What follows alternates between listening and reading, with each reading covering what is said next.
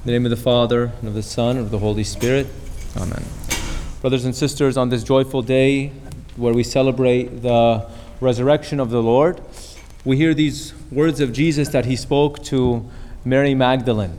We see how Mary Magdalene, who was going through so much suffering at the time, not knowing where the body of Jesus was, and she had gone to the tomb of Christ, maybe only just to be comforted by his dead body, after being saved by Christ from all of the suffering and the sin that she had gone through in her life.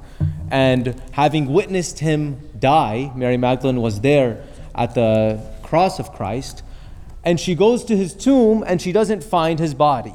She thinks that his body had been taken.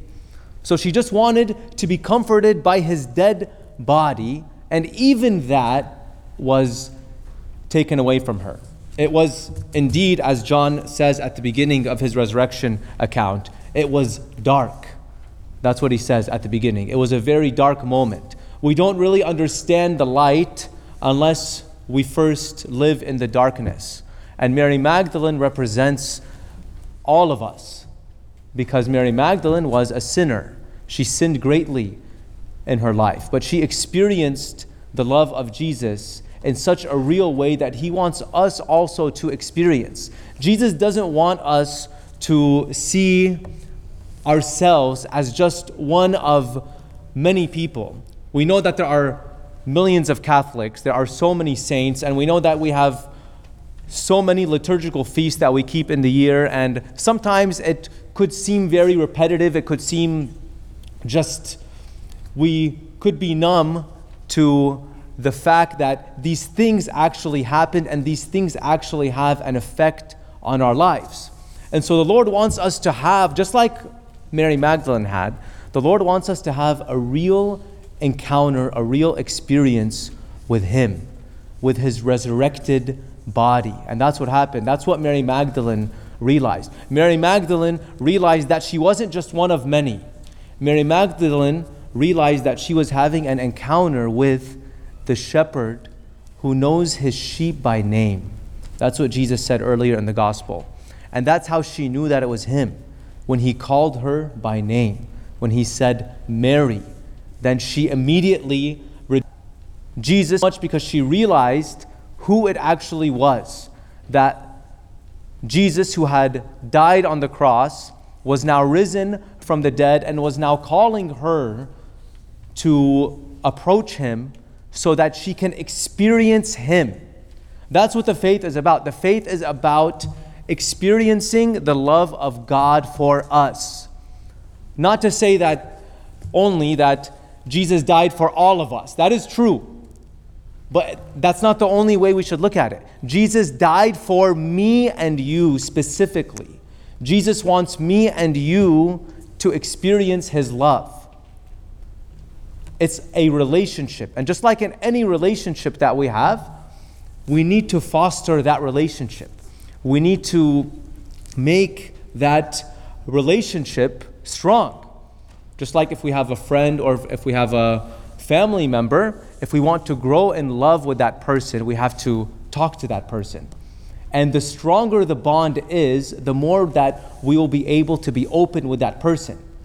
Jesus initiates the relationship. God himself, by coming down into this world and by opening his heart completely to us, by showing us that instead of simply giving us just writings or just teachings that we have to learn, he wants to show us how to live. And so he came down into this world and he showed us who he is. He showed us the face of God. He showed us that he is with us in our suffering, that he wants to overcome sin for us. And that's indeed what he did. Jesus overcame sin, suffering, and death for us, and he invites us to share in that victory. That's why when Christ calls Mary Magdalene, he calls her by her name, and then he tells her, go and tell my brethren, I am ascending to my Father and your Father, to my God and your God. This is the extent of the relationship that Jesus wants to have with us. that He wants to make us one with Him so that we share in the relationship that He has with His own Father. We see in this world that we live in a lot of broken relationships because of the sins that we struggle with. Because of the first sin of Adam and Eve, because they broke off from their unity with God, because we see their own desires over the law of God, we saw that their relationship was broken. We saw what happened with their children, Cain and Abel.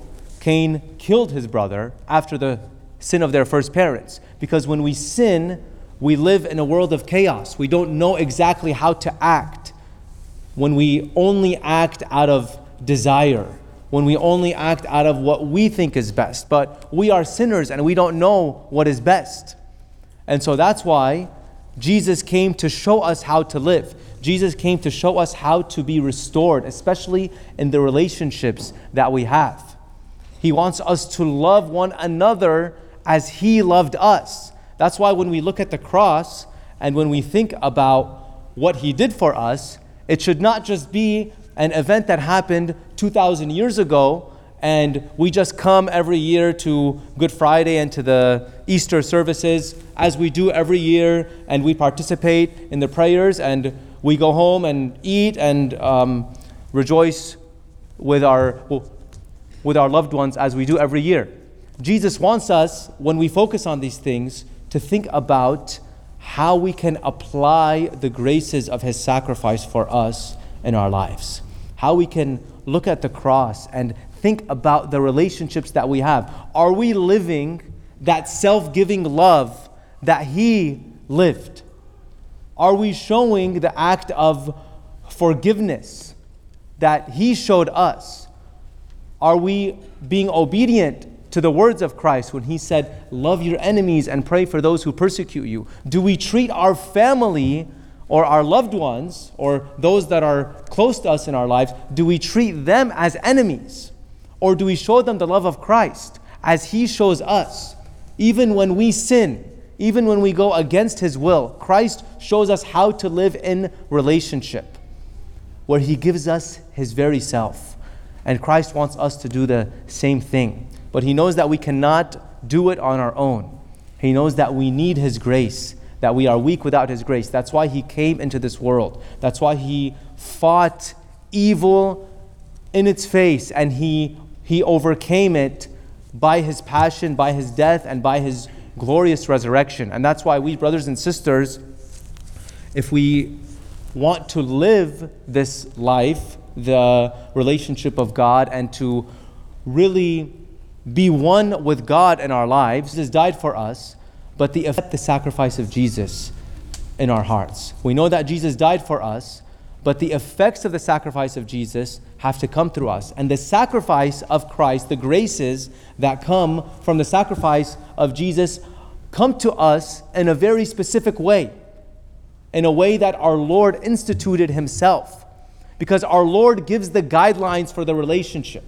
Our Lord tells us how to have a strong relationship with Him, how to be one with Him. And the Lord gives us those guidelines in the scriptures, and they are expressed to us by the church.